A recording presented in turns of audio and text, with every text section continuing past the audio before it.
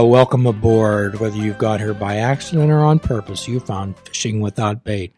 Developing a lifetime without definitive unrealistic expectations. My name's Jim Ellermeyer. I'm a behavioral health therapist, and the only requirements for admission are the honesty, open-mindedness, and willingness to try. And today, usually we don't like to date the show by talking too much about current events. However, I believe that this particular current event, this zeitgeist, the era of the time, the tone of the time, bears some examination. So for those of you who may be time travelers from the past or the future arriving at the present moment, what we're talking about is the COVID-19 pandemic that has swept the world and is currently playing out in various forms and incarnations in the United States of America, to varying degrees of responsibility and to varying degrees of seriousness and to varying degrees of denial. So as always, I'm joined by my good friend, co-host and producer, Mr. Mike. So Mr. Mike, I would suspect, I have a hunch that in the future, let's say 30 years from now, perhaps should you be fortunate enough to have a grandchild or a neighbor child, that their assignment is to interview someone that lives through the pandemic. And they came to you and they says, Mr. Sorg, you're old. You've lived through the pandemic. Can you tell me what it was all about? Oh, that would be a fascinating assignment, wouldn't it? And I think about like when that happens now, and we talk about the wars and combat and dealing with those kinds of things and the fears there. And in this, it kind of starts with, and hopefully these are the things that stick in our heads. We sat in our houses for 3 months. I think we are going to look back at this time as a test of people's wills, a test of so many things systematically in our country, in what we do. I look at it as a time of reevaluation for a lot of people. How would you describe the pandemic? How would you describe the coronavirus? Seemed to come out of nowhere, and then everything got shut down. It was that foreboding. Everything got shut down. All your plans got canceled for the summer, for the year. You had to figure out how to work in this new environment. If you're, fortunate enough to not have to, work a checkout line or stock shelves. But then those that were scared because they were exposed to everybody. We had an argument on whether we should wear masks going on, and everybody started to get fed up with a lot of things. So tell me what a quarantine is. I'm in 5th grade. What's a quarantine? Oh, that's when people tell you to stay home. To stay home, stay away from people, separate from those within your household, because you may have this. You may have this virus. And the virus was scary, not because, it's not like the virus in the movies that turns into a zombie, because I'm sure zombie movies will be very popular 30 years from now still, because I think they're timeless. Thank you, George Romero. I think that, it was scary because it was just damaging enough people could die. We were worried about our grandparents not doing okay with this. We didn't know enough about this virus and learned more, and it was such a mystery. So you mean this virus killed people? Yep. And we were still figuring out how. It was a respiratory disease, and some people would be okay and some people would not be, and so we were all worried about getting it or passing it on to grandma and grandpa, mom, dad. So how did it affect the world? How did it affect the United States? What changed? We could not go about our daily lives that we were used to, was the biggest thing. We had to, again, figure out new ways to do our work, do our business, and help each other. And we did a lot of that on the internet. So my challenge to everyone listening out there is to put themselves in a place 30 years from now where you would be describing the pandemic. how it affected the world, how it affected the country, but most importantly, how it affected your life and your interactions with the world. And what type of direction were you given? What type of direction do you take? And for those listening in the moment, this is an excellent human laboratory to look at, step back and look at wise versus emotional mind choices. So let's talk about, Mike, let's talk about the controversy surrounding the masks and wise versus emotional mind choices. So the mask thing is interesting because much like everything that was a mystery, in the beginning, I think still I'm talking to 30-year-old kid, remember this, in retrospect. And we can do retrospect because we're now, 4 or 5 months out from when all this happened initially. But there was a discussion. There was a don't wear masks. The mask won't help. And then that changed over time. And unfortunately, I think for a lot of people that muddied the message. And people became distrustful of that message, all of a sudden changing for whatever reason. But it's also been a time before this that a lot of people were distrustful about a lot of the information they've been told. So we're talking about minds of uncertainty. Mm-hmm. And on this show, Mike, we often talk about minds of uncertainty leading to minds of anxiety, worry, and fear. Anxiety, worry, and fear. So we want to search out people who have the awareness and the knowledge. Okay? So really, in the moment, for you, Mike, who would that be? Who do I look to with information? For good, orderly direction. For me, kind of my rock, I follow a journalist that I trust, somebody that teaches in a prominent journalism school in New York by the name of Jeff Jarvis. And especially right now, social media is a lot of stuff going all over the place. And I try to, when I see something, try to read and understand before I share or comment or something like that. And I more share than comment because I feel like I can't rephrase this because I'm not a doctor. I'm not a social expert. I'm not a doctor, but hey, maybe people should see this.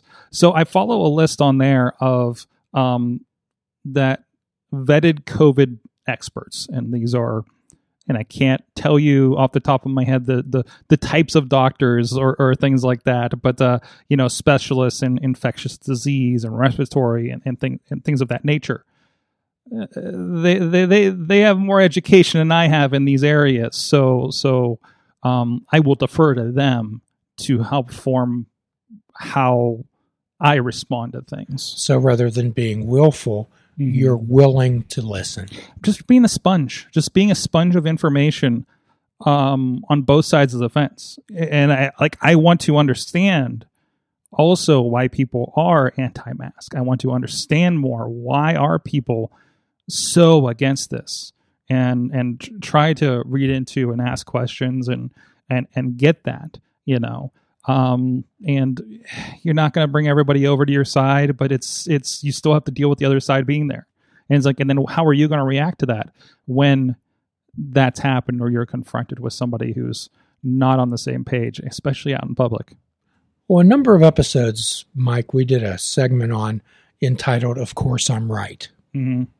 And those are people that are willful and not willing to step back and take a look at the world through other people's eyes. It's very rare that somebody can be 100% wrong or 100% right. Mm-hmm. So people often are having difficulty making decisions today.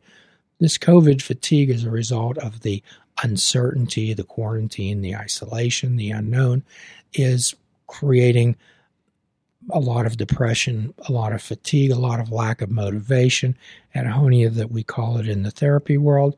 And it's a real disorder. It's a real thing that's happening now. So at times when there's a few questions that I ask people about making decisions, Mike. Number one, I ask them to be objective and use their cognitive faculties, their thinking brain that takes in data and evaluates it and makes a decision. Okay? And then I'll ask them, What does your heart say? What does your emotional center, not what it should be thinking or feeling, but what are you feeling in the moment? What does your emotional center say? And then I suggest to people, tell me what your initial reaction is. Tell me what your gut feeling. What is your gut reaction to this situation? Your initial take on it. And what I suggest to people is that when your mind, your emotional center, your heart, and your gut feeling, your intuition align, then you'll know your path. Mm-hmm. No one can tell you how to think or feel. One of the most insulting things is to say to another human being, I understand how you feel. Mike, that's impossible. And this concept of I'm always right, and you and I have discussed confirmation bias before, is where you seek out information that confirms your existing beliefs. Mm-hmm. Okay?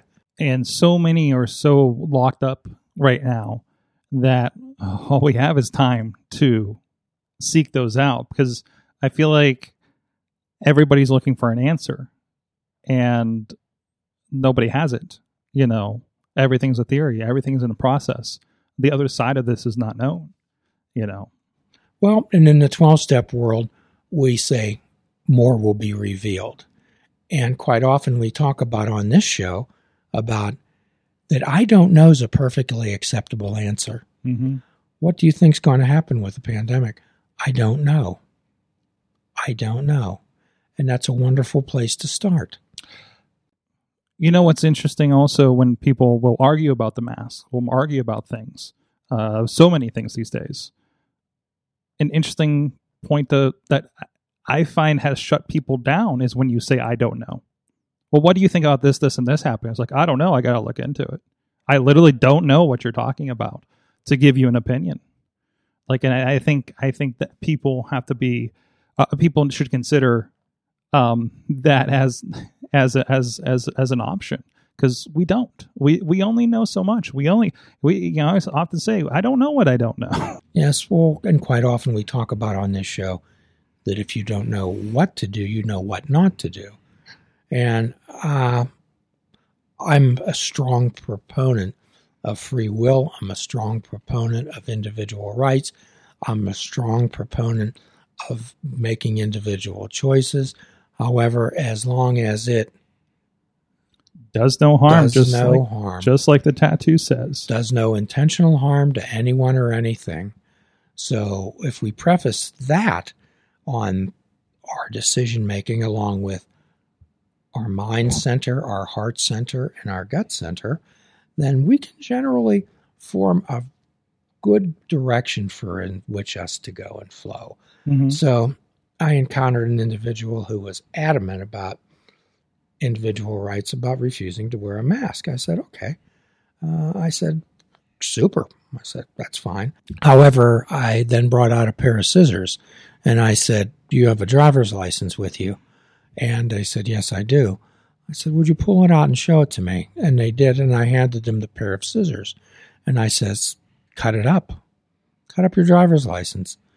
Well, I can't do that. I'll get in trouble. I said, okay, but how can someone have the audacity to tell you that you have to have a driver's license? How can someone do that to you? So, as an act of civil disobedience, which basically is what not wearing a mask is, and civil disobedience is a fine thing when you're protesting against illegal, immoral, or unsafe. Okay? And remember, Hannibal Lecter, if any of you remember Silence of the Lambs, Hannibal Lecter didn't wear a mask to protect himself from you. He wore his mask to protect you. Have you ever considered that one, Mike? I've never considered Silence of the Lambs in this equation. No. So the idea of what we're trying to get across is making wise mind choices. Like we always talk about, learning to respond to situations rather than react. Mm-hmm. If you talk to 20 people on the street, Mike, the coronavirus situation. It is what it is. It's there. So many people would have 20 different interpretations of the same situation. Mm-hmm. And this is one of the reasons why eyewitness accounts are so unreliable in a court of law. So when we end tonight, what I'm going to ask people to do when they make their decision-making process is use your thinking part of your brain to gather data, sift through facts, and then what does your emotional center, what does your heart, what are your feelings about this? Not how you think you should feel, how you do in the moment. And then what is your intuitive feeling about this situation? What does your, as it said, your gut feel about this situation? And when those three align, generally, you'll find your path if you are doing no harm. And as always, we offer a free prescription at the end of every podcast. Fruits, nuts, and vegetables. Unplug your television, please, and take up fishing. And for a truly mindful experience, we suggest that you fish without bait. Do a kindness for yourself. Do a kindness for another. Forgive yourself and forgive another.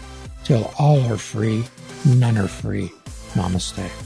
Please check out our website at fishingwithoutbait.com, where you can listen to the show, comment on our discussions, and find out where you can subscribe to our podcast. If you're interested in flying the colors of Fishing Without Bait, click the shop icon on our website. We have clothing, mugs, cell phone cases, and so much more. Show the world that you fish without bait. This show is a member of the Sorgatron Media Podcast Network. Find out more at sorgatronmedia.com.